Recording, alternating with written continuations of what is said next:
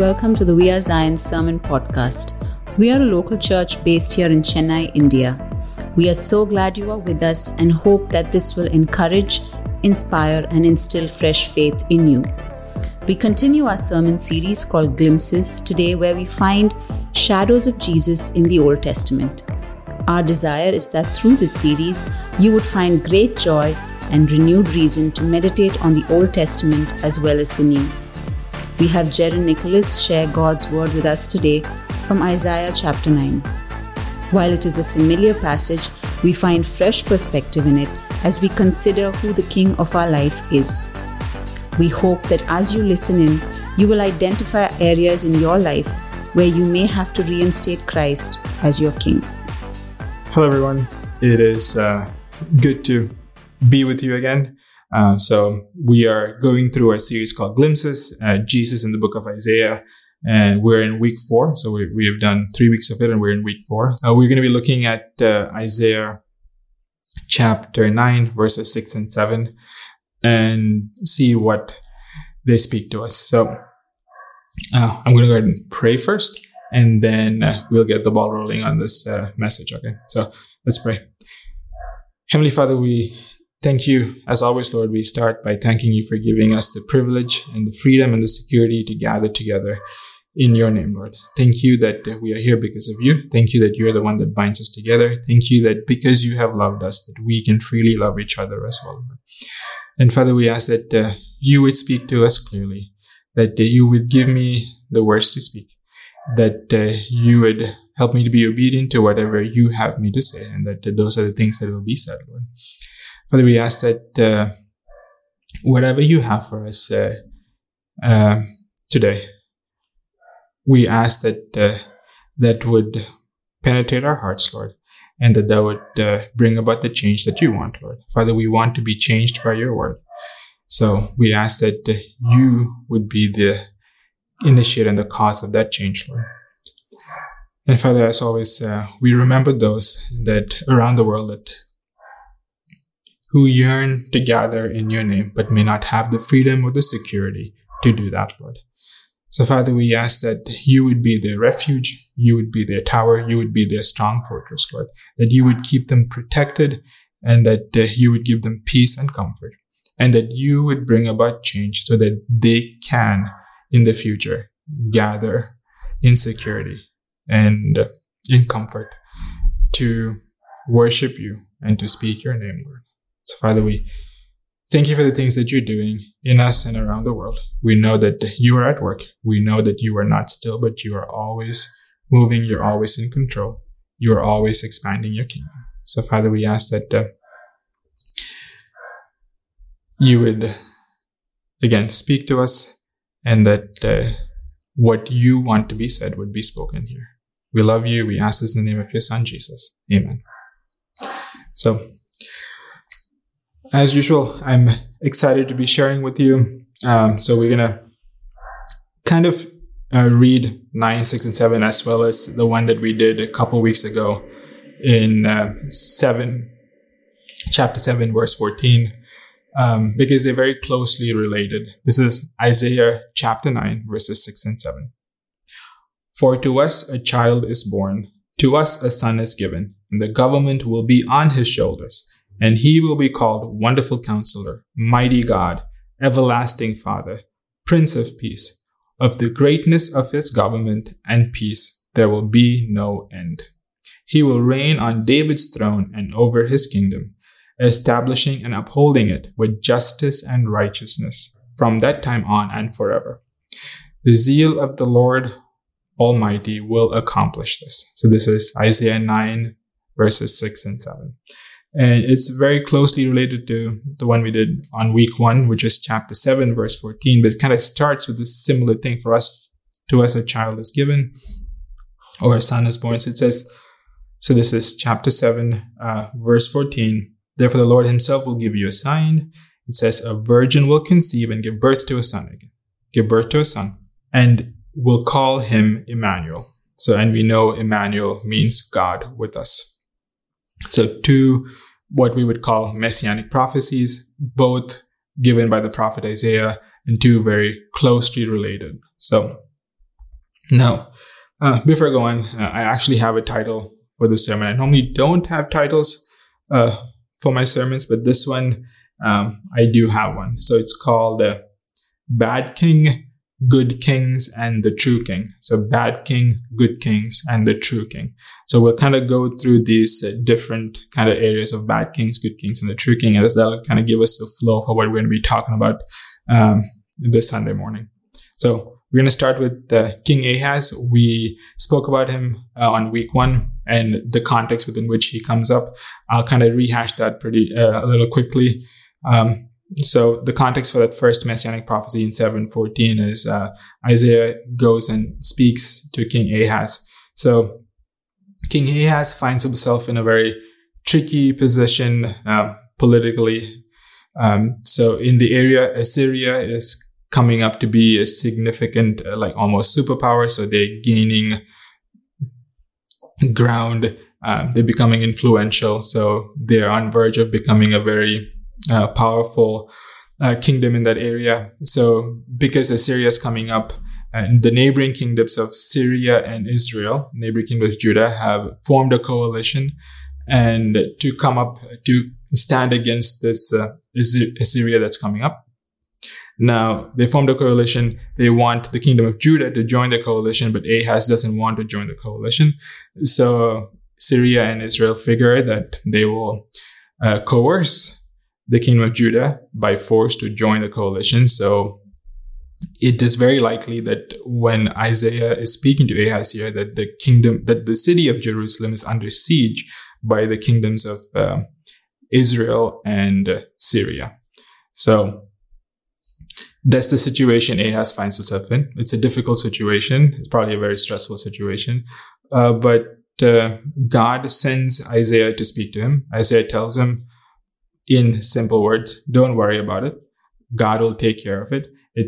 God says that it will not take place. It will not happen, as in Jerusalem will not be overcome by these two kingdoms. Nothing will happen to you.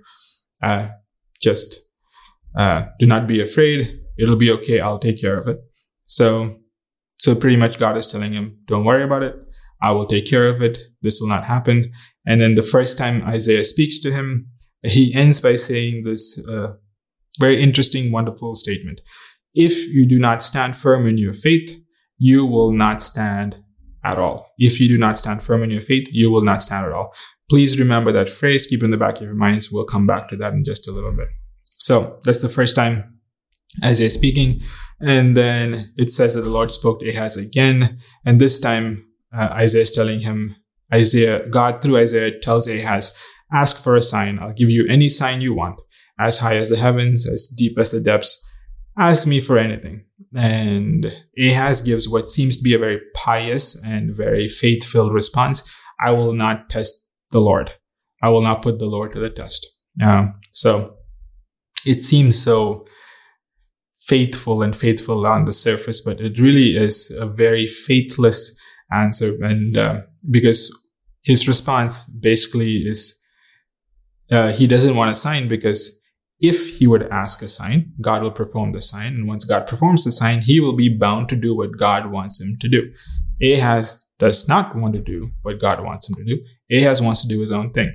He does not want he does not want to be patient and see how God is going to work things out. He wants to run to Assyria for help. He wants to pay them tribute, become a vassal state. And so that's what he wants. He wants to go to Assyria, the superpower that's coming up, for help. That's not God's plan. God wants him to stay put. And God is telling him nothing will happen. You don't have to be afraid of Israel or Syria. I will take care of these things. But he doesn't want to listen.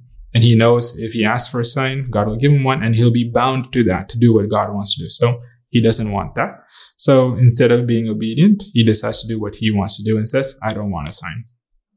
And then Isaiah says, okay, God will give you a sign anyway. And that's when Isaiah says that a virgin will conceive and she'll give birth to a son, and he will be called Emmanuel. So that's the sign that Ahaz is given. So kind of want to make a couple observations about Ahaz. He's our model of the bad king. So Ahaz is the king of the kingdom of Judah. So Israel was one state. They went through civil war and broke up into the state of Israel, or the kingdom of Israel. and the kingdom of Judah. So he's the king. He's the king of the kingdom of Judah. And he goes down in biblical history as one of the bad kings. He does not follow the God of Israel. He does not keep the commandments. He is not for temple worship. He is really stepped away from God, and he has taken part in pagan worship. He has worshipped idols. He has done, we mentioned this, he's done something that God hates. He's offered his own child as sacrifice to a pagan god called Molech. So he has turned away from God and everything. And so he goes down, he would be considered a wicked or a bad king. But even in this situation, God sends his prophet to tell Ahaz to stand firm, informing him these, they will not overcome you, as in Syria and Israel will not overcome you. It'll be okay. Stand firm and have faith. So even though this person is not following him or keeping his commandments or leading his people in righteousness and justice, God, in his mercy and grace, sends the prophet to tell him, hey, just listen to me, trust, it'll be okay. So Ahaz chooses not to. So that's the first thing Isaiah says. And then it says that again, the Lord spoke to Ahaz. So it's almost like, so God is giving him a second chance. Like as I was reading some articles on this passage, they point out the fact that here, so Isaiah speaks to him the first time. It doesn't really seem like Ahaz is accepting, because it says the Lord speaks to him again. So God is giving him a second chance to be obedient, to listen, to heed to what he has to say. And again, Ahaz doesn't. But it shows us that our God is a very gracious, merciful God, that he gives us second chances, even when he wasn't obedient the first time around. God, in his mercy and grace, gave him a second chance to reconsider what he was saying, but he didn't. I found this to be true myself just earlier this week. I'll share something that happened. My dad was in the hospital from Tuesday through the end of through Thursday night. He went in for a procedure that had to be done. So I was there all of Tuesday. And then Wednesday, I went back to work. And then Wednesday evening, I went to go see my parents who were in the hospital. So as I walked in, I saw them. And there was a patient in the room where my dad was. And as my mom told me what was happening, I definitely felt like this push or this conviction or this call to go pray for this person that was in the bed across from my dad. I could say that the excuse I was giving myself is I just don't have the courage to do it. But to be honest, I was just plainly being disobedient because I didn't want to. So I was giving myself excuses, and there are people there, I don't want to do it. Maybe they won't be accepting. But I definitely felt that it just felt like this push or conviction or pressure. I just can't really put words to it, but I knew that it was the Holy Spirit calling me to go pray for this person, and I chose not to. As I was still struggling within myself and repeatedly choosing not to do this, his blood pressure kind of dropped, so they said he had to go to the ICU. So in a matter of a few minutes, they came and took his bed and took him away. So he left. And as I left the hospital that Wednesday evening, I was just filled with guilt because I knew that I was supposed to do something and I chose not to. So I was filled with guilt the whole night. I was filled with guilt Thursday morning. I even slammed the car door out of that almost pain of this guilt I was feeling. But Wednesday night, I was preparing for the message. I kind of read this thing about Ahaz being given a second chance. So that was my prayer Wednesday night. I was like, God, I know I messed up. Please forgive me. Please give me a second chance. If I see this person again, I will gladly pray for them. What am I going to lose in praying for this person, right? I will have the courage to go pray.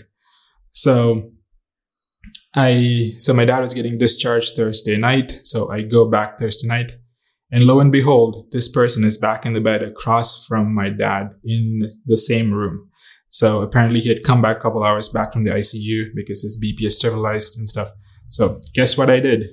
I prayed for him. I did not lose any time. Went and introduced myself. Told him, hey, can I pray for you? Unfortunately, I can't pray in Tamil, but I can pray in English. So they were very recipient of me praying for, his mom was there. So she was very, and he was a young person, age 24. He was recipient of me praying for them. His mom was glad that we prayed and that we talked. So we prayed for his healing. We prayed that his procedure the following day would go well. We prayed that God would heal them and show himself true to these people because they were not Christian. So we had a wonderful time of prayer. And then I was so glad that God in his mercy had given me this second chance to kind of set right what I had done wrong the previous day. So I remember praying, God, I know Ahaz didn't do it, but I will if you give me a second chance. So God in his mercy, in his grace, I experienced that for myself that Thursday night by seeing that person. And without a shadow, I knew this time I had to be obedient. So and God gave me the courage to go pray. So just a caveat that God does give us second chances. Which I experienced myself. So that's one thing. But what I want to focus on a little bit more is that phrase, if you do not stand firm in your faith, you will not stand at all. In the Hebrew text, this sentence is a very clever wordplay. I do not read biblical Hebrew, so I couldn't read and understand and explain it to you, but this is what I read, that it is wordplay. There are two similar words that sound similar that are used. But I found a paraphrase by an Old Testament scholar that I think kind of communicates this wordplay very well. So his paraphrase of this scripture is, if you do not lean on me, how can I support you?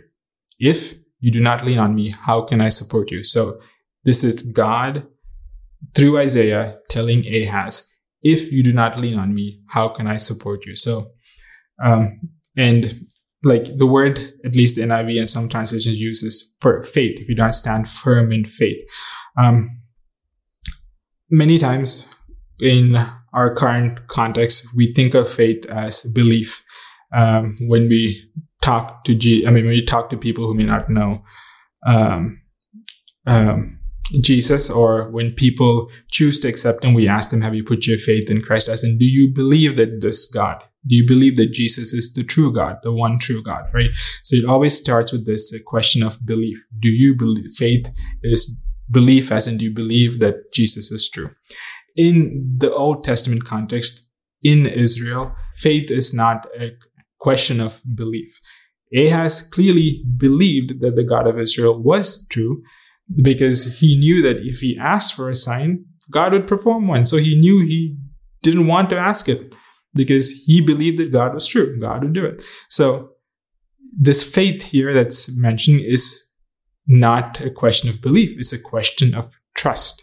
As in, do you trust God to do the things that he is saying he will do? So again, that's why if you do not lean on me, how can I support you? Are you willing to trust me? Are you willing to lean on me and trust that I will carry these things out, that I will uphold and support you when you choose to lean on me? It almost sounds like a rebuke to Ahaz from God.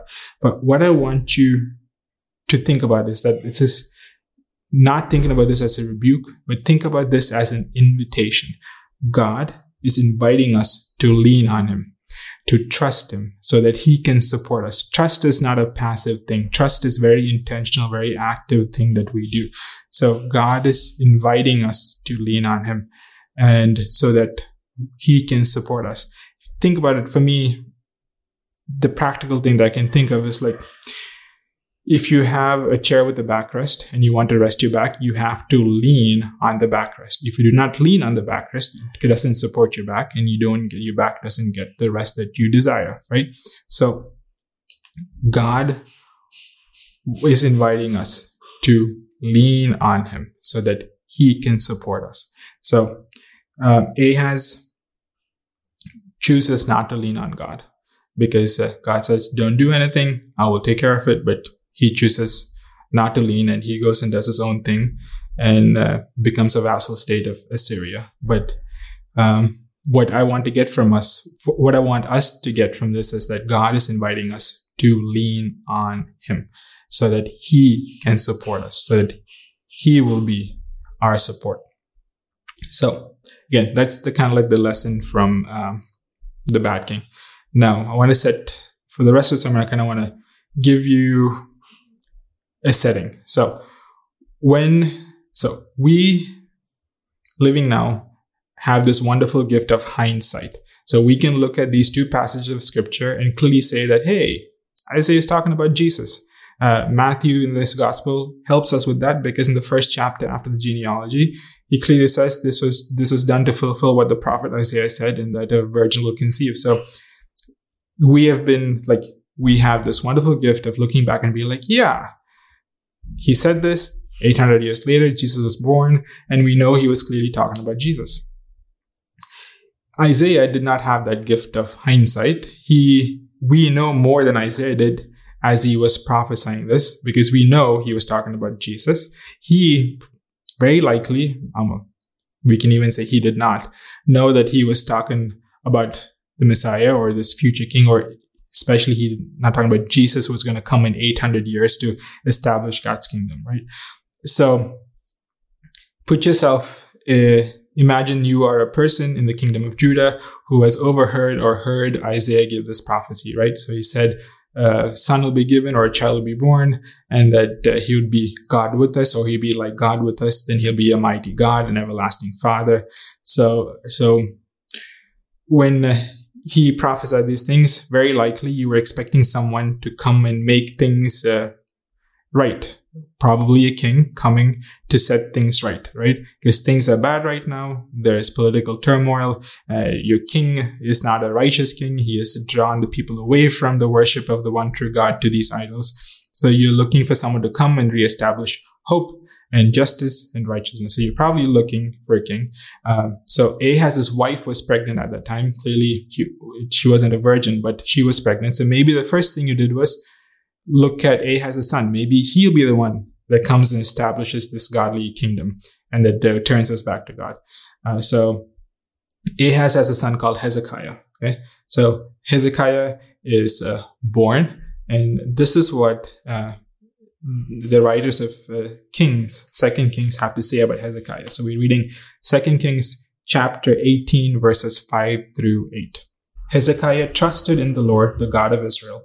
There was no one like him among all the kings of Judah, neither before him or after him.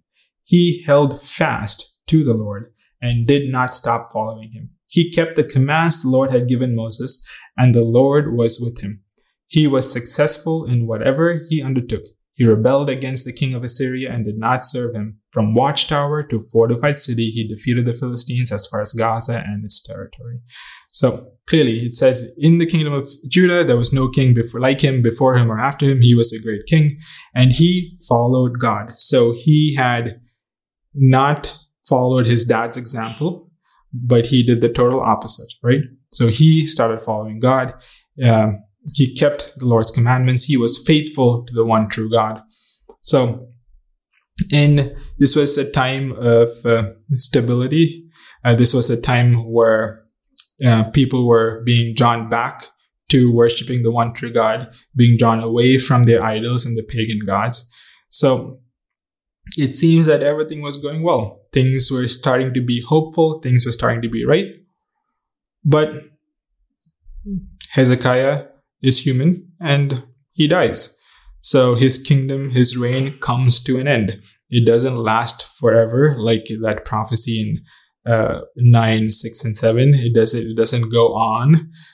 There may have been some justice and some righteousness and stuff, but it was not like an everlasting kingdom that had been established, because even that righteousness or hope that they've seen comes to a pretty abrupt end when his son Manasseh takes over. Manasseh is considered probably one of the most wicked kings in Judah. He, unlike his father, goes back to what his grandfather did. So he did not follow God. He did not follow the commandments. He did not follow the law. He turned aside. He turned away from God and went back to worshiping pagan idols and false gods. So we see maybe the people saw this ray of hope in Hezekiah and thought maybe this is what Isaiah was talking about. But their hopes are quickly dashed when Hezekiah dies and Manasseh takes over, which is the opposite of what his dad was. So now maybe you as a person in the kingdom of Judah are looking again to see, okay, it wasn't Hezekiah. Maybe it's somebody else. Maybe this person that Isaiah prophesied is still coming, right? And then Josiah shows up on the scene. I think Josiah, if I'm not mistaken, is also considered a boy king. I think his coronation as king of Judah was around when he was 7 or 8. I think. Don't quote me on that, but that's what, if my memory serves me right, I think he was a very young person when he was crowned the king of Judah. And this is what 2 Kings has to say about, excuse me. This is what 2 Kings has to say about Josiah, the king of Judah. So turn with me to 2 Kings chapter 23, verses 25. Neither before nor after Josiah was there a king like him who turned to the Lord as he did, with all his heart and with all his soul and with all his strength, in accordance with all the laws of Moses. So I want to read that again. This is about Josiah. Neither before nor after Josiah was there a king like him who turned to the Lord as he did, with all his heart and with all his soul and with all his strength, in accordance with all the laws of Moses. So, praising Josiah for how he followed the one true God. He turned to God in everything that he did. He followed God. So again, opposite of Manasseh. So there was some darkness, and now there is this hope again, right?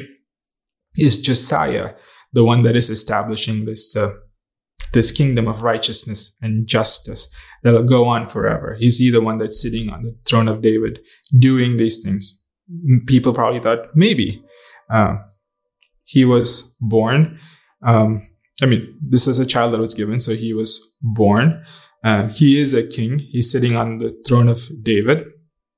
And even if you see how they describe him, neither before nor after was there a king like him. If you go back to what they said about Hezekiah, it kind of gave a clarifying statement. The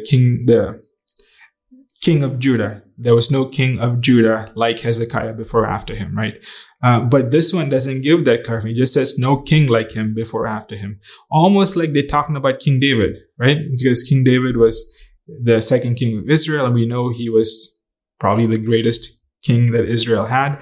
But this almost sounds like they are talking about King David, that there was no one like him, and he followed God with all his heart and all his soul. So Josiah was a good king. He was a righteous king. He followed the ways of the Lord. He led people back to God. But Josiah is killed in battle. So his reign comes to an end. So it really can't be Josiah because his reign comes to an end. So it's not Hezekiah. It's not Josiah. These are good kings, right? They're good kings. They helped their people. They led their people away from the false gods back to the true God of Israel during both their reigns. Both their reigns were probably hopeful and probably filled with righteousness and justice, but they didn't last forever. They came to an end. They were very temporary, good, but temporary. So bad king Ahaz, good kings, Hezekiah and Josiah. But even the good kings, the reigns came to an end. So no way Isaiah was talking about Hezekiah or Josiah. So now, who was Isaiah talking about? So we clearly know that Isaiah was talking about Jesus. Jesus, the true king. So let's look at what Isaiah chapter 9, 6 and 7 say, right? So let's look at, for us, a child was born, to us a son is given. The government will be on his shoulders, and he will be called Wonderful Counselor, Mighty God, Everlasting Father, Prince of Peace. So let's look at those things. Let's look at the things that describe this true king that we know that is Jesus, right? So first thing, mighty God. There's no way about it, right? Jesus is God. Even in this prophecy, that's one of the things that they include to make sure that he is God. He is not just a prophet. He just wasn't a wise man, or he just wasn't this teacher who said these things. He was not a self-help guru.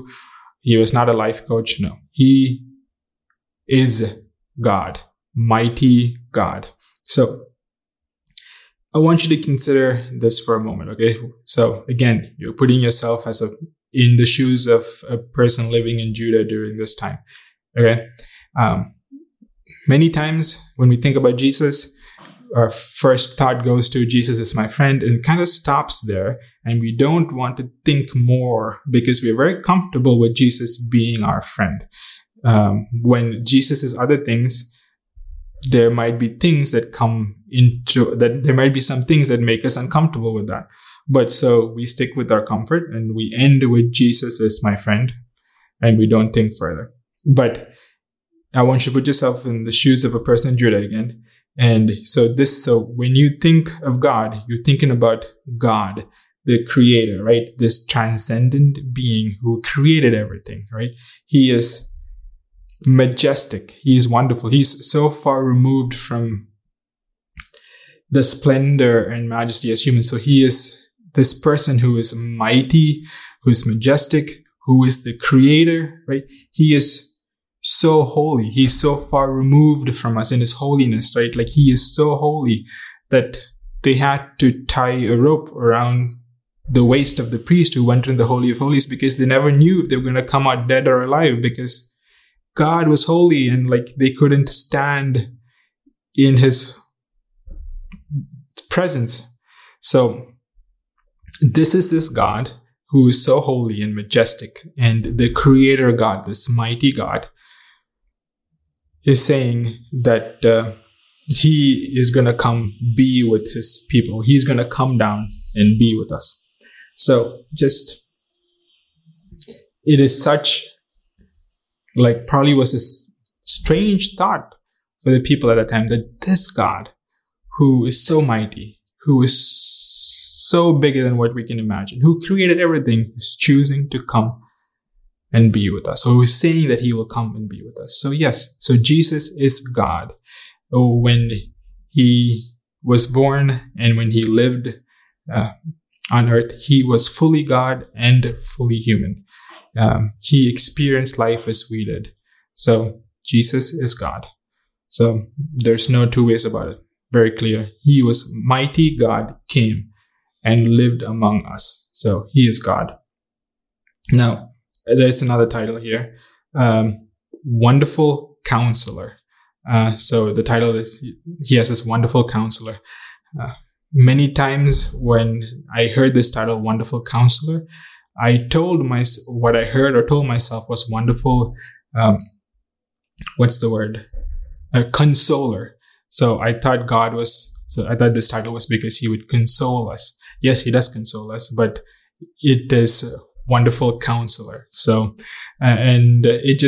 what does a counselor do? He counsels you. He leads you to truth. So our God is this wonderful counselor that leads us to truth, that we follow him and he will lead us to truth, and that he will point out truth to us. But one thing about a counselor is that, we go to a counselor when we have problems. We never really go to a counselor or seek counsel when everything is hunky-dory and everything is perfect. When things go wrong, we go to people because we need wise counsel, we need help. So when there are difficulties, when there are problems, we go to him because he is our counselor. He will lead us, he will guide us, and he will lead us into all truth. One thing is that when we do go to a counselor, to get the best out of that counseling session, there's a requirement of honesty. If you are honest and tell them the truth and open up, then they can hear what's happening and lead you and guide you out of that difficult situation towards hope. Same way with Jesus. He wants us to come to him and be honest with him. Because yes, he does know everything that is going on in your life. He knows the number of hairs on your head. So he knows everything. But when you're honest with him, it is more about us. It makes us open and to receive what he is going to lead us in. So let's go to him and be honest so that we can be open to how he is going to counsel us and lead us and direct us through that difficulty. So he is mighty God. So Jesus is God. He is a wonderful counselor. So he is there to lead us to truth. He is there. He is truth. And when there are situations, he is there to counsel us all the time. Okay? The third title, Everlasting Father. So this sounds tricky. So why are they calling Jesus Father? We know that he is the Son of God, God the Father. There's God the Son, Jesus, and God the Holy Spirit. So why are they calling Jesus Father? So it is not saying that Jesus is the Father. What they're saying here is that, so it says that Jesus will reign on David's throne.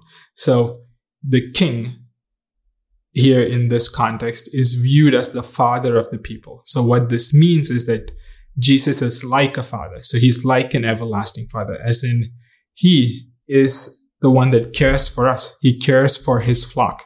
We are part of his flock as we put our trust in him. So he cares for us. He is a father who cares for his children. He is like a father who cares for his flock.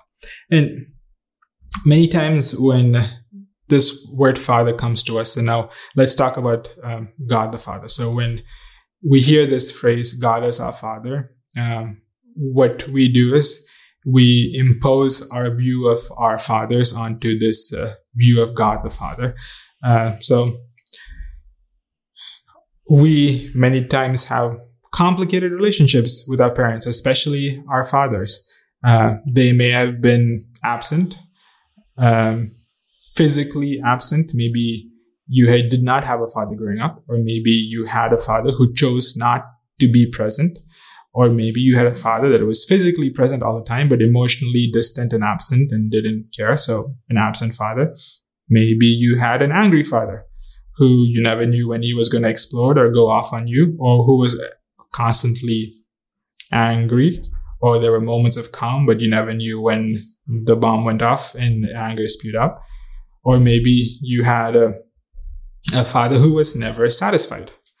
The father that you could never satisfy no matter what you did. Or maybe you just had a dad that was distant.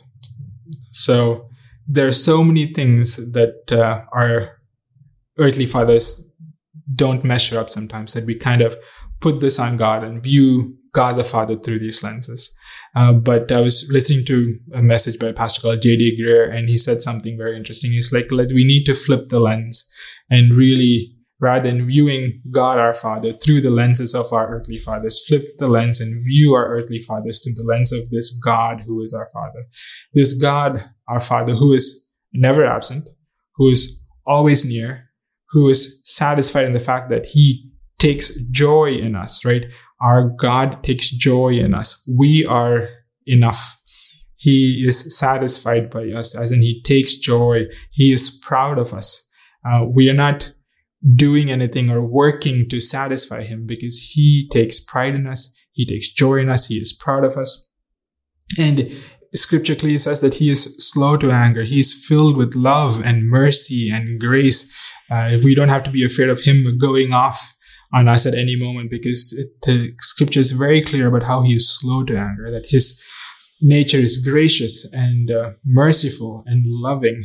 So this heavenly Father, or even Jesus as a father figure, is so different from how we may paint a picture of fatherhood based on the fathers that we have had.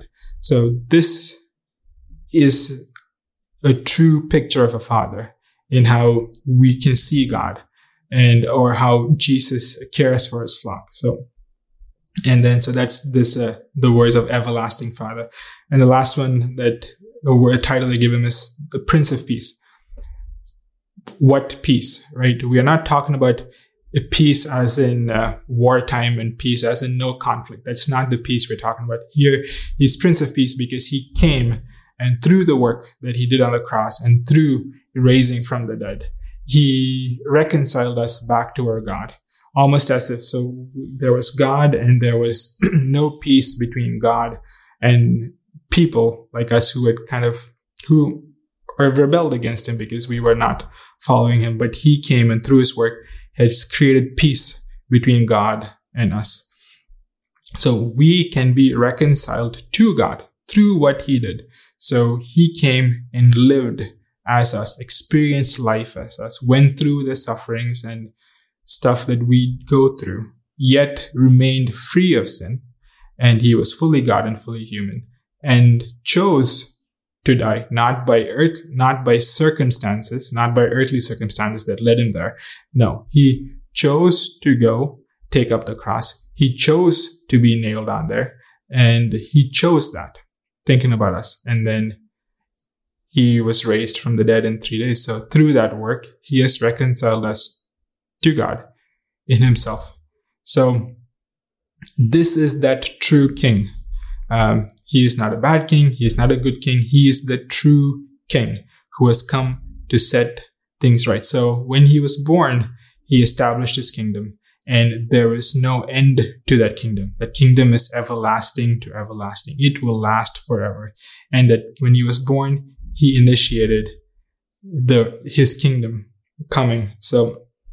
And we are part of that kingdom. And we know that when he comes back, that everything will be set right. That he will reign forever in his kingdom, and that all the injustices, that all the pain will cease, and that there will be no more sadness, and that he will set things right. And so this is definitely talking about that true king who reigns on David's throne, who with justice and righteousness will reign forever. So we've kind of talked about bad kings, good kings, and the true king, right? So what does this kind of really mean to us? I'll tell you that this is what it meant for me as I was preparing for this message. When we look at our lives, many times there are clearly bad kings in our lives, bad things that we know that are sinful, that we kind of elevate, that we cling on to, but they're kind of easy to see. They're kind of easy to step away from because many times they fall into a clear-cut right or wrong situation. So we know what those bad kings are, and we try and intentionally step away from them. But many times we do have those bad kings in our life that elevate themselves up higher, that just bring on sadness, that bring on just, what's the right word here? They just bring trouble and ruin to our life because we cling on to those bad kings and they don't lead us anywhere that is good. But many times those clearly bad kings are easy to spot and easy to work, maybe not easy to work on, but easy to spot, so we can step away from them and bring them down. The tricky ones are these good kings, right? People here could have mistaken Hezekiah or Josiah as the ones fulfilling these prophecies because their reigns were good. It was filled with hope. There was justice. There was righteousness. So we might have many good kings in our lives. Some of the good kings that I was thinking about in my life is my wife, the relationship with my wife. I love being married to my wife. My children, I love my children. I love being around my children. Just families in general. I enjoy being with my family. Work, I like my job. I like waking up in the morning and going to work. First, it could be many things, right? Comfort could be one of these good kings. These good things that God has given us. But they go from being just good things to good kings because we elevate them up so much in our life. And we draw strength and identity and everything from them. But what we see is even the reign of these good kings is very temporary. It's temporary. They are not everlasting. They don't last forever. So what I was telling myself as reading is like, these good kings that we have cannot be what we find our comfort in, cannot be what we find our security in. It cannot be the things that we lean on to support us. So they're good, but they cannot be they're good things, but they cannot be good kings because they cannot be elevated over the true king. And then we come to the true king. There's only one true king, and that is Jesus. And he's the only one that can support us. He's the only one that is eternal, who's everlasting, whose kingdom will see no end. And he is permanent. He is not temporary like these good things can be, but he is permanent. He will always be there. He is by our side no matter what. So as I was preparing for this message, what I was telling myself is that there could be bad kings and good kings in my life. But the most important thing is that I make sure that the true king is the only king in my life. That whatever things I've made kings above him need to be brought down to the right place. If there are bad kings, we need to turn away from those bad kings and seek help and seek counsel and seek God's forgiveness and repent and turn away from them. If there are good kings, we need to gain some perspective and give those good things the right place in our life. There is a right place for family. God wants us to enjoy our family. There is a right place for your wife. God wants us to love our wives. But when these good things start taking the place of and becoming good kings, then that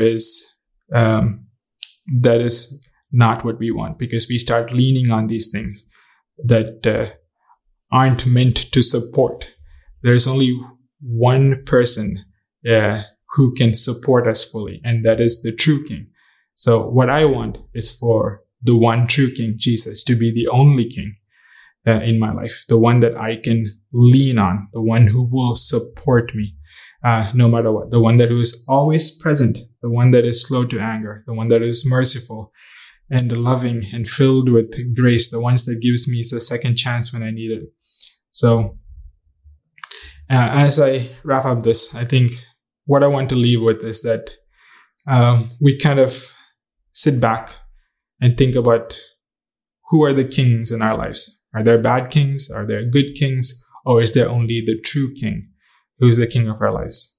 And just to recognize that we want Jesus, who is the king, to be the true king and to be the only king of our lives. So thank you for giving me this chance to share this. I'm going to pray as I end, and I hope you have a wonderful Sunday. Heavenly Father, thank you again for giving us this word today. Please, whatever you meant for each and every one of us as we heard it, please, Lord, let this, as we prayed over, sink into our hearts and penetrate our hearts and bring about the change that you want, Lord. Father, thank you that you are the one true king. Thank you that you're the only one that needs to be elevated in our lives. Please help us to recognize other things that have been elevated above you as good or bad kings, Lord. And help us to turn away from them or put them in the right place, but help us not to elevate anything above you. We ask that you would be the only king, the one true king in our lives, and that you would help us through your Holy Spirit to keep it that way, where you are the only true king in our lives, Lord. In Jesus' name I pray. Amen. Thanks for listening to this message. We hope you were blessed. To hear more messages like this, make sure to subscribe and check out our podcast channel for past episodes. If you like what you are hearing, consider rating us, subscribing, and even sharing it with friends. That would really help us. For more content from We Are Zion and to connect with us, go to wearezion.in. Remember, whoever finds Jesus finds life.